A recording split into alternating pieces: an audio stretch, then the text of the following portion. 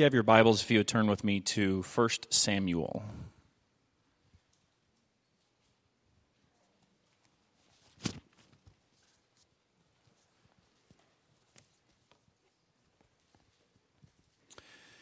Today's scripture reading comes from 1 Samuel chapter 2, verses 1 through 10. And if you would stand with me as we read the Lord's word.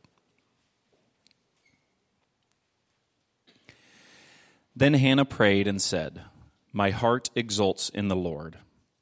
My horn is exalted in the Lord. My mouth speaks boldly against my enemies, because I rejoice in your salvation. There is no one holy like the Lord. Indeed, there is no one beside you, nor is there any rock like our God. Boast no more so very proudly. Do not let arrogance come out of your mouth. For the Lord is a God of knowledge, and with him actions are weighed. The bows of the mighty are shattered, but the feeble gird on strength. Those who were full hire themselves out for bread, but those who were hungry cease to hunger. Even the barren gives birth to 7, but she who has many children languishes. The Lord kills and makes alive. He brings down to Sheol and raises up. The Lord makes poor and rich. He brings low, he also exalts.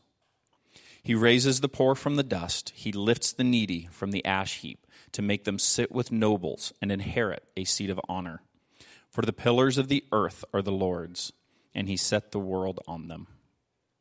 He keeps the feet of his godly ones, but the wicked ones are silenced in darkness.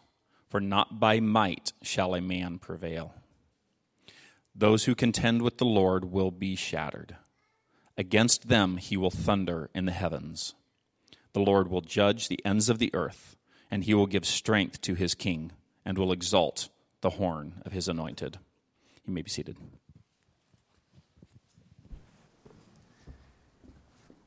Well, good morning, everyone. Happy Mother's Day. Before we get started with our message this morning, I'd like to share one more announcement. 2 weeks from today, we have a special meeting planned that we really don't want you to miss. I don't think you'll want to miss it. It's Sunday evening, May 15th. It'll be at 6 p.m. And you guys have heard us for years speaking about church planting, talking about that, asking for prayer regarding that. And we have some big announcements and information to present about that, and kind of a historic moment for Reliance. And so I would just encourage you guys to be here on May 15th. That'll be Sunday evening that day, and we're going to share some more information about that. If you're a member, this is highly encouraged. We really want you there. If you're anybody else, you're welcome as well. Okay, enough about that. Happy Mother's Day. It's a big day. It's a good day. Day filled with cards and phone calls and flowers and all kinds of things like that. A fun fact about Mother's Day that I learned this week is it's been around for over a century, and the official spelling has always been Mother's '(S) Day, singular, Mother's Day. It's not S' plural collective, everybody's mother. It's not a celebration of motherhood as much as a celebration of your mother. So this is for you to celebrate your mom, and that was very intentional in the way they set up the holiday 100-odd years ago. So yeah, hopefully you make a phone call. I called my mom this morning and talked with her. We sent her a gift, and so celebrate your mom. I'm excited for our message this morning. This morning we're going to be looking at one of the amazing women of the Bible. Happened to be a mom. We're going to consider the story of Hannah. And I think you'll find her story is incredibly relevant for today. This is not just the obligatory Mother's Day message. Oh, Adam got up here. He's got to talk about moms today. This is a message that I think is particularly relevant, and I think you'll see why. So a little bit of background on Hannah for this story today, a little bit of context. We're going to be in 1 Samuel, so if you want to turn there, you can. 1 Samuel was written to show the origins of the monarchy in Israel. How did Israel come to have a king? And more than that, how was the Lord involved in this process? How is it that God was working in the nation of Israel to bring them to the place of having a king. And so rather than just starting with, one day King David showed up for work, it goes way before that. We discover that before David there was another king named Saul, and Saul wasn't a very faithful king. Not faithful to the Lord. So why was Saul the king in the first place? How did he get replaced by David? To figure out those things, we go back a little earlier. We start with Samuel. And who was Samuel? Samuel was a prophet of the Lord. And Samuel was the one actually who delivered the message of the Lord to appoint Saul as king. Samuel was the one who comes along and delivers the message of the Lord to replace Saul with David. But who's Samuel? Where did Samuel come from? And so to understand that, we go even further back, and we see that Samuel was born to godly parents, Elkanah and Hannah. But mostly, the story is about Hannah. So how did Israel come to be ruled by a king? Really, the story begins with Hannah. It begins with this one woman and her prayer and her commitment to the Lord. And so we're going to begin in 1 Samuel chapter 1, verse 1.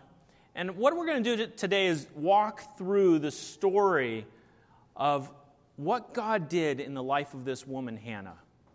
And we're going to see that it's very relevant for us today. So 1 Samuel chapter 1, verse 1. Now there was a certain man from Ramathaim Zophim, from the hill country of Ephraim. Aren't you glad, Sean, by the way, that I didn't make you start in this? Yeah. Ramathaim Zophim, from the hill country of Ephraim. And his name was Elkanah, the son of Jeroham, the son of Elihu, the son of Tohu, the son of Zuph, an Ephraimite. He had 2 wives. The name of one was Hannah, the name of the other, Peninnah. And Peninnah had children, but Hannah had no children.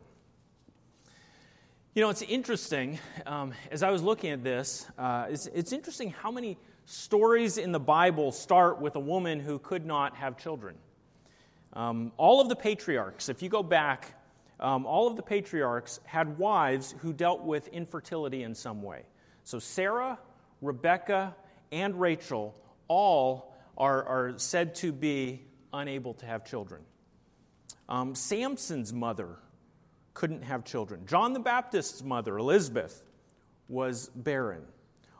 All of these women, the story begins with they could not have children. And I think it points ahead, right? I think this is foreshadowing for what's going to happen with Jesus, right? Jesus is born of a woman who shouldn't have been able to have children, but does, right? Because God is the author of life, as Brian pointed out this morning.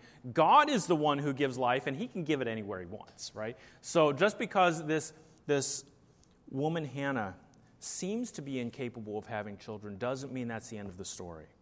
So 1 Samuel begins with this tension. Peninnah had children, Hannah did not. Let's read on, verse 3. Now this man would go up from his city yearly to worship and to sacrifice to the Lord of hosts in Shiloh. And the 2 sons of Eli, Hophni and Phinehas, were priests to the Lord there. And when the day came that Elkanah sacrificed, he would give portions to Peninnah his wife and to all her sons and her daughters, but to Hannah he would give a double portion, for he loved Hannah, but the Lord had closed her womb. Her rival, however, would provoke her bitterly to irritate her because the Lord had closed her womb. It happened year after year. As often as she went up to the house of the Lord, she would provoke her. So she, Hannah, wept and would not eat.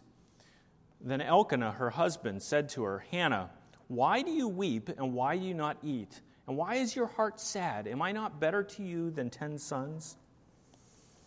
A few observations here.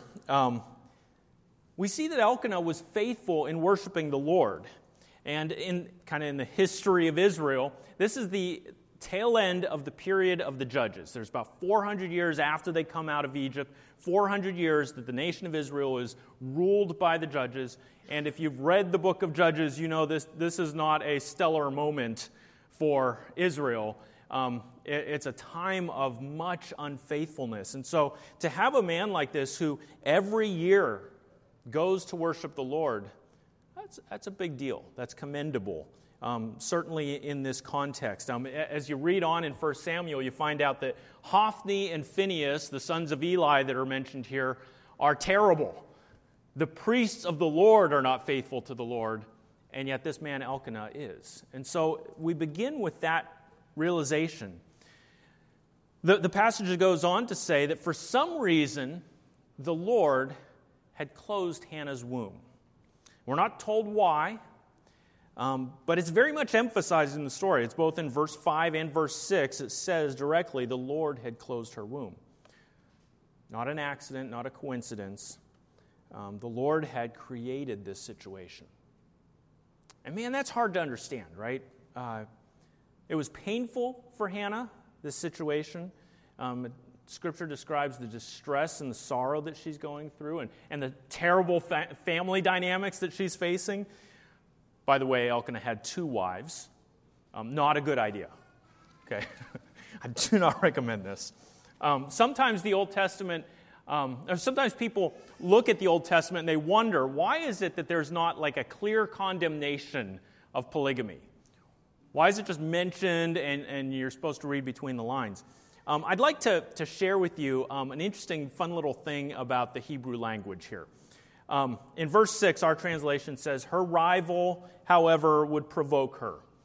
And that word for rival shows up all over the place in the Old Testament. Most of the time it means trouble. Okay, so let me read a few examples. So Psalm 22:11, be not far from me, for trouble is near, for there is none to help. Psalm 142:2 says, I pour out my complaint before him, I declare my trouble before him. Proverbs 17:17, a friend loves at all times, and a brother is born for adversity. Same word. Trouble, adversity, distress, right? That's the word. But that word also has a second meaning. It can also mean second wife. So here comes trouble, right? That's the idea. So this verse, I mean, we're prone to think the Bible doesn't say anything about polygamy. That's because we don't know Hebrew. It literally says if you have a second wife, she's going to be trouble. So I think that's worth knowing. So here in verse 6, it says, her rival, however, trouble, right, would provoke her bitterly to irritate her because the Lord had closed her womb. And it happened year after year. As often as she went up to the house of the Lord, she would provoke her, so she wept and would not eat. So here you have this terrible situation, this distress, sorrow and depression. She's not even eating anymore. And this happens every single year. And every year, Hannah is crying out to the Lord for relief from this. And then you have verse 8. Elkanah, her husband, said to her, Hannah, why do you weep and why do you not eat? And why is your heart sad? Am I not better to you than 10 sons? I also wouldn't recommend that. What's funny about this is we don't even get Hannah's response, right? It's just dead silent. Am I not better? We're not going to answer that one. For a woman to experience what Hannah was going through is incredibly difficult. And so, in the midst of this, we don't see her response to him. Instead, what we get is Hannah's prayer. So, let's read on, verse 9. Then Hannah rose after eating and drinking in Shiloh. Now Eli the priest was sitting on the seat by the doorpost of the temple of the Lord. And she, greatly distressed, prayed to the Lord and wept bitterly, and she made a vow and said, O Lord of hosts, if you will indeed look on the affliction of your maidservant, and remember me, and not forget your maidservant, but will give your maidservant a son, then I will give him to the Lord all the days of his life, and a razor shall never come on his head. Now it came about, as she continued praying before the Lord, that Eli was watching her mouth. As for Hannah, she was speaking in her heart, only her lips were moving, but her voice was not heard. So Eli thought she was drunk. Then Eli said to her, "How long will you make yourself drunk? Put away your wine from you." But Hannah replied, "No, my lord, I am a woman oppressed in spirit. I have drunk neither wine nor strong drink, but I have poured out my soul before the Lord. Do not consider your maidservant as a worthless woman, for I have spoken until now out of my great concern and provocation." Then Eli answered and said, "Go in peace, and may the God of Israel grant your petition that you have asked of him." She said, "Let your maidservant find favor in your sight." And so the woman went her way and ate, and her face was no longer sad. A few more observations, and then we will dive into some of the relevance of this for us. Hannah does the best possible thing that she can with her sorrow. She takes it to the Lord. And this is really a cry of desperation as she pours out her heart to the Lord. And I think there's just a really important thing here for us. We may not be dealing with the exact same situation, but is this where we go when we're in a place of despair? Is our first impulse to run to the Lord, to pour out our heart before him? She's a great example for us in this. But there's another aspect of this that I think is really important for us. In this story, we see how Hannah's godly example stands against two lies that our current culture is very prone to believe. Okay? So the first lie is that children are nothing, and the second lie is that children are everything. And let me explain what I mean by that. Lie number one, children are nothing. People often act as if children are an inconvenience. A very common phrase in our time is unwanted pregnancies. And at times it can be inconvenient to have children. Okay, so when Kim and I first got married, we were married maybe 6 months, and really good friends of ours came to us and said, "Hey, guess what? Great news, we're expecting." And we're like, "Oh, that's wonderful, praise the Lord, that's so cool that you're going to have a baby." It was Jonathan, Michelle. Jonathan was my best man, I was his best man. And so Michelle says, "Hey, Kim, wouldn't it be cool if you were expecting too? We could have babies at the same time, that would be awesome." And Kim's like, "Yeah, that's great." And so then, a week or two passes, and this has been circulating in Kim's mind, and she comes to me and she's like, "I think I might be pregnant. I don't know. What if I'm pregnant?" And so I gave the good, godly, spiritual answer to this, right? Children are a blessing from the Lord, right?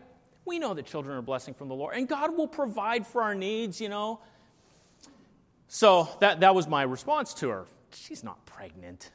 That was what I was thinking. So then another week passes, and we find out that she's pregnant. And so she tells me, and now suddenly I'm eating my words like, okay, do I really believe those things I just told her? We had plans. We were going to pay off some student loans and go on with our lives. God had different plans. And I am really grateful that God changed our plans. He knew so much better than we did. Our kids are a blessing from the Lord. That's true. Yep, that's right. They're right here. Lie number one is that children are nothing. Our culture often devalues children. They are unwanted. I just want to, for the record, say that I was working on this passage of Scripture. Greg or Jacob can tell you I was planning on preaching on this passage of Scripture and these points probably 2 months ago. And so it was really interesting, the timing this week, when the news leaked that the Supreme Court is probably going to overturn Roe v. Wade. Praise the Lord. Amen? Yes. That is so appropriate. This would end the legal precedent for abortion at the national level. We don't spend a ton of time here at Reliance speaking on political issues, but this one goes way beyond a political matter. This is a matter that touches to the reality of morality and our faith in the Lord. I want to read for you one small part of our statement of faith from Reliance Fellowship. This is Article 2.14. The sanctity of human life. We believe that all human life is sacred and created by God in His image. Human life is of inestimable value and worth in all its dimensions, including preborn babies, the aged, the physically or mentally challenged, and every other stage or condition from conception through natural death. We are therefore called to defend, protect, and value all human life. If you want to study more, Psalm 139 points to this truth, Jeremiah 1:5 points to this truth, and there are many other passages. This is so important to us that we put it in our doctrinal statement, in our statement of faith. So we don't put everything in there, but this is very important to us. And Hannah is an amazing example because she so deeply longs to have children. She reminds us of the incredible value of having children and of being a mother. Psalm 127:3. Behold, children are a gift of the Lord. The fruit of the womb is a reward. In Hannah's story, we can see how deeply she felt the truth of those words. She would have been just appalled at this cultural idea that many have that children are nothing. There's a second lie. The second lie is that children are everything. And Hannah doesn't go to that extreme either, and that's the amazing thing. So not only does she value children, but she is willing to give her son to the Lord. So she doesn't go to that second extreme. Most of us in the room have seen Lord of the Rings. Remember the character Gollum? You remember his famous line? My own, my precious, right? Like, some people do that, maybe not so creepy, but some people do that with their kids. My precious, like everything is about their child. And in unhealthy ways. It becomes unhealthy when your identity is wrapped up in your child's success or what happens with them in life. I think deep down, some parents are thinking something like this. I need my child to gain the skills and get the job and make the money so that I have value. I need them to get the education and marry well so that I have value. And so if you're looking to your child to validate your reason for existence, this is not a good idea. Your children are wonderful, and they bear the image of God, and they're beautiful and smart and fun. They have amazing potential, but they should never become an idol in your life. Is that fair? Now, here's the thing about this. None of us is ever going to admit that our child is an idol in our life, right? Nobody's going to say, oh, yeah, that's totally me. Yep. So how do we arrive at finding out if that is a distortion in our own perspective? I think there's two questions that you might ask. The first one is, what would I do if the Lord took my child? If something happened to your child, would you shake your fist at heaven and say, how dare you, God? Or would you actually trust the Lord in the midst of it? Another question to consider is, what if God has different plans for your child than you do? Right? And that one's hard, because I think it often happens. And so what if you've always dreamed of financial security for your kids, but the Lord wants your daughter to serve as a missionary to a city in India living on financial support? Okay, that's weird and awkward. Or what if you've always dreamed of your son becoming a scientist to work on cancer research, but the Lord wants him to be a pastor? Or the other side of that, what if you've always dreamed of your kids going into ministry, but the Lord wants them to serve the world in other ways? Right? What do you do if the Lord has different plans for your kids than what you did? Can you hold your children with open hands before the Lord, trusting the Lord to do what's best in their life? Ultimately, can you let God be God in the lives of your kids? And so I think that's we've got these two two different extremes that our culture goes to that we at times in our heart can go to. One is to devalue children, and the other is to exalt them to a much higher level than they ought to have, right? So let's see what Hannah does here. So 1 Samuel 1, verse 19. Then they arose early in the morning and worshipped before the Lord and returned again to their house in Ramah. And Elkanah had relations with Hannah his wife, and the Lord remembered her. And it came about in due time after Hannah had conceived that she gave birth to a son. And she named him Samuel, saying, "Because I have asked him of the Lord." And then the man Elkanah went up with all his household to offer to the Lord the yearly sacrifice and pay his vow. But Hannah did not go up, for she said to her husband, "I will not go up until the child is weaned.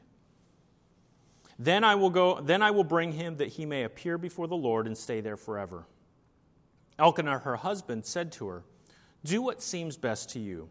Remain until you have weaned him, only may the Lord confirm his word." So the woman remained and nursed her son until she had weaned him. Now when she had weaned him, she took him up with her with a 3-year-old bull and 1 ephah of flour and a jug of wine, and brought him to the house of the Lord in Shiloh, although the child was young. And then they slaughtered the bull and brought the boy to Eli. And she said, "O my Lord, as your soul lives, my Lord, I am the woman who stood here beside you praying to the Lord. For this boy I prayed, and the Lord has given me my petition which I asked of him. So I've also dedicated him to the Lord. As long as he lives, he is dedicated to the Lord." And he worshiped the Lord there. Just as the Lord had closed her womb, we have this beautiful verse where it says the Lord remembered her.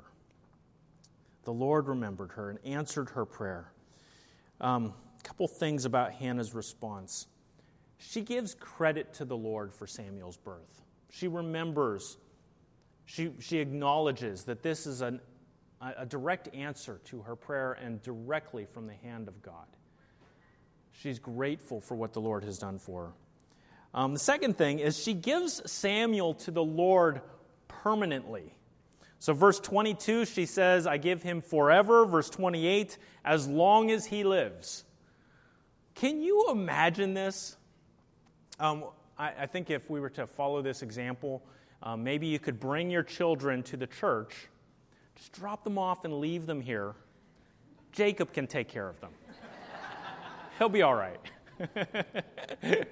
I just can't imagine what it would have been like to actually do this. Here you have a woman who deeply longed to have children.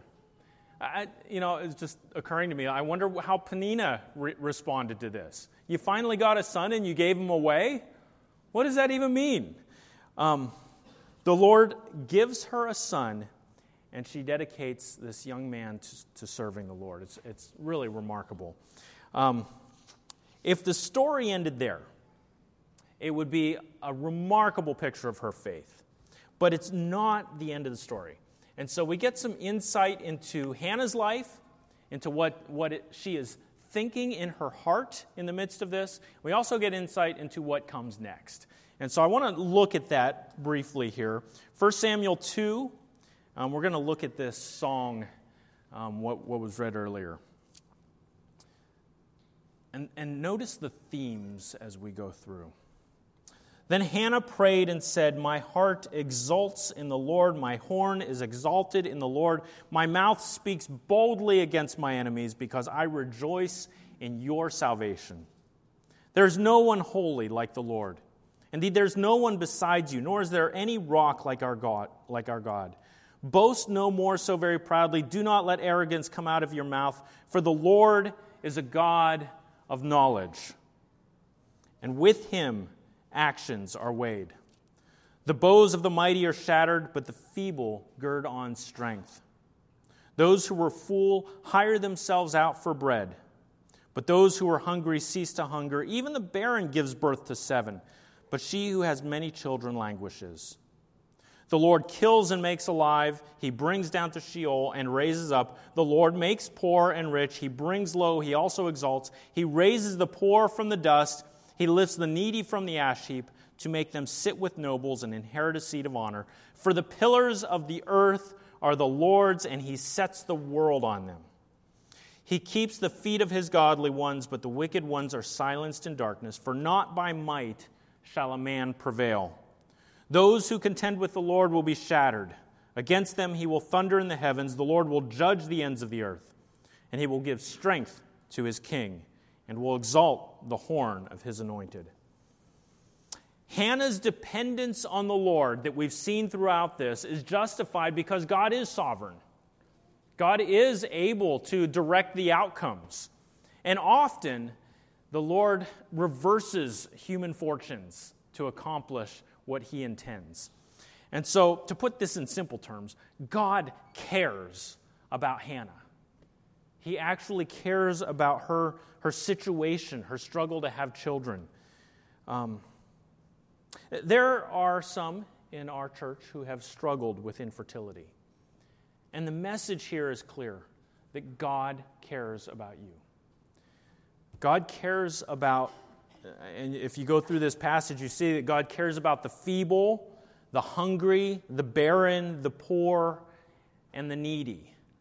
And so often, those whom our society looks to and values, the pretty, the wealthy, the strong, all those things, those are the people that get the attention. Everybody else, all the folks in a needy situation get ignored. But the Lord's not ignoring them. God cares about those in situations like that. 1 Samuel 16:7, later in this book, says, God sees not as a man sees, for man looks at the outward appearance, but the Lord looks at the heart. And so God sees past all those outward circumstances, and He sees Hannah's faithfulness. He sees her heart, and He responds. Why did God care for Hannah? Well, among other reasons, she had a genuine faith in Him. So He sees her heart. It's interesting, as the story goes on, Hannah is actually really vindicated in this. So jump down to verse 18, 1 Samuel 2:18. Now, Samuel was, Samuel was ministering before the Lord as a boy, wearing a linen ephod, which was the priestly garment. And his mother would make him a little robe and bring it to him from year to year when she would come up with her husband to offer the yearly sacrifice. Probably because they didn't have linen ephods that size. So she would each year make one for him and bring it. And then Eli would bless Elkanah and his wife and say, May the Lord give you children from this woman in place of the one she dedicated to the Lord. And they went to their own home. And the Lord visited Hannah, and she conceived and gave birth to 3 sons and 2 daughters. And the boy Samuel grew before the Lord. What a cool story. God not only answers her prayer and gives her Samuel, He answers her prayer and gives her a bunch more kids. And so it's just a beautiful example of God caring for her. She experiences the joy of raising children of her own. And so she makes this simple promise to the Lord. If you will give me a son, I will give him to you. She keeps that promise, and God just richly blesses her. And it's just such an amazing example. So what does this mean for us? What are some of the things that this might mean for us? The first thing is just for us to recognize that simple truth that children are a gift from the Lord. Right? Moms do hard work. And, we all know this. I don't need to wax eloquent about that. You all know that moms do hard work, and so much of it is aimed at children. And if we devalue children, as our culture often does, we're devaluing motherhood. Moms, what you do is important. Children are incredibly precious, should not be viewed as unwanted or inconvenient, but they're also not a replacement for God Himself. And so I think that's the other side of that, is that we need to make sure that we keep children in their proper place. They're kids. They're wonderful. They're precious. We love them. But let's not exalt them and make them everything. So remember, it's a gift from the Lord's hand. And so there's so many ways that we can fall off a horse in multiple different directions. And often we take a gift from the Lord and we're either not grateful for it or we make it our idol. It's everything. And what we ought to do is recognize this is a good thing that God gave us. Let's be grateful for it and let's praise God for it, right? And so that's really what this is such a great example of, is that we need to be grateful to the Lord for the good gifts that He gives. I think that's one thing that we should really take away from this. Another thing that we really ought to take away from this is just this amazing picture of who God is, right? Throughout the Bible, we see God as powerful, mighty. He's sovereign over all things. He is the one directing the fates of men. And you could get this image that God is distant, right? Because He's so powerful, He's so great, He's so mighty. Why would He care about, what I get on a test in this class, right? Or why would He care about some little issue in my life?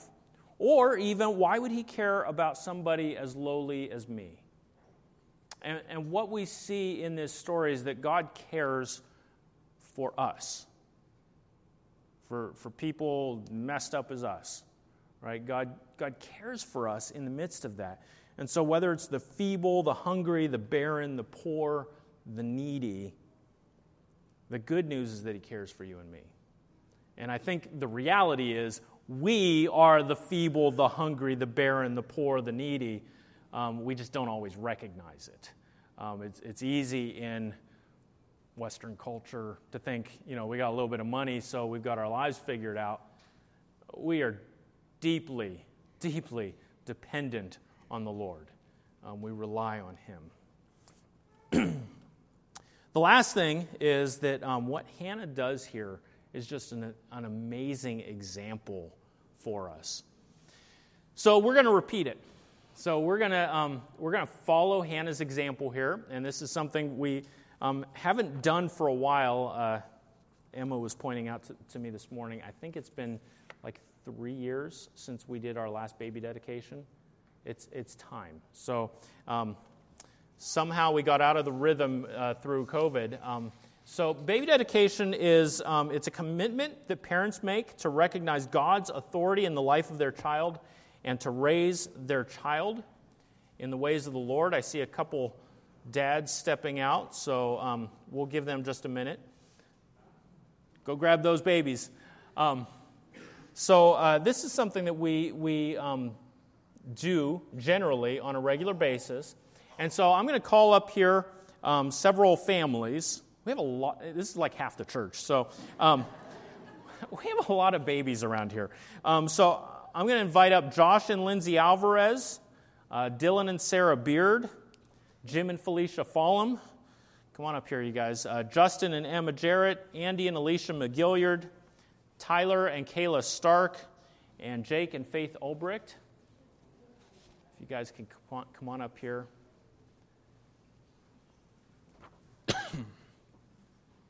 Yeah, you can line up on both sides here. That'd be great. Okay, everybody ooh and ah over the little babies. They're really cute. Was that Dad's better? Is that what that was? Okay.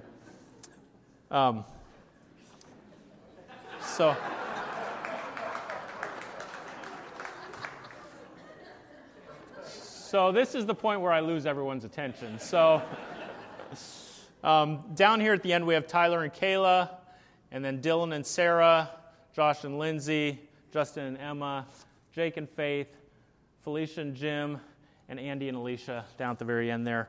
And so we have the deep privilege of each of them that are going to be dedicating their children to the Lord here.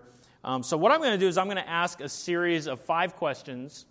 And what I'd like you guys to do is to say, "We do."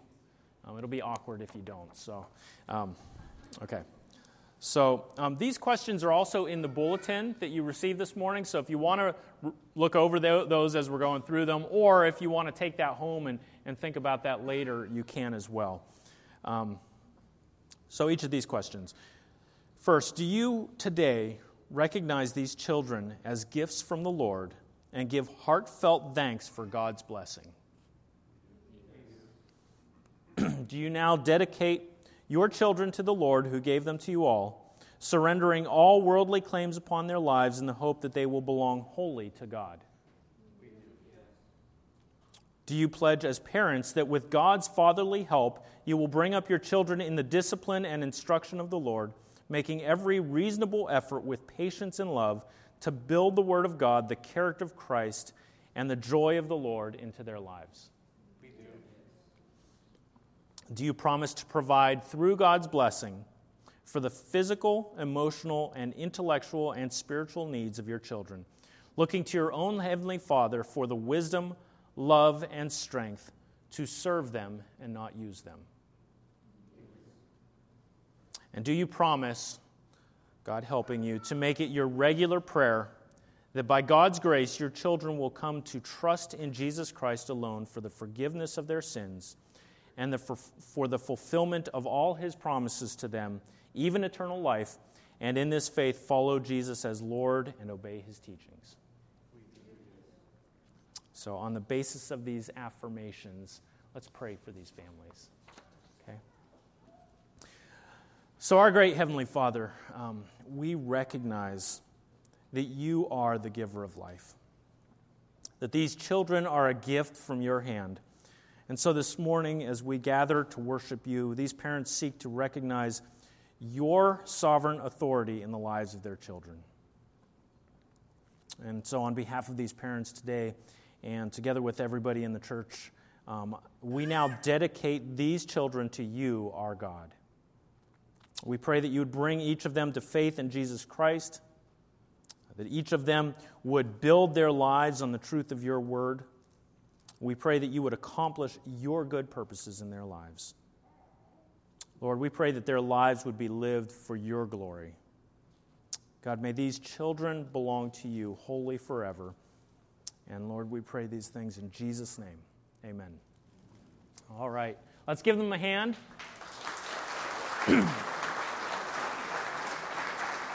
And before you head back to your seats, we have flowers and cards here for you. One last really neat thing about the story with Hannah is we see this amazing thing that Samuel gets brought to the temple and left with Eli. And Eli was not a great dad. Eli did not do an amazing job. And yet the Lord is sovereign in Samuel's life and brings Samuel up to know Him. And that's our hope. That's our hope. God knows that we're not perfect parents. We're doing our best. But man, parenting is not for the faint of heart. It's not easy. And so we're doing our best, but we also trust that the Lord is sovereign in the midst of these things. Amen? Amen. Let's stand and sing.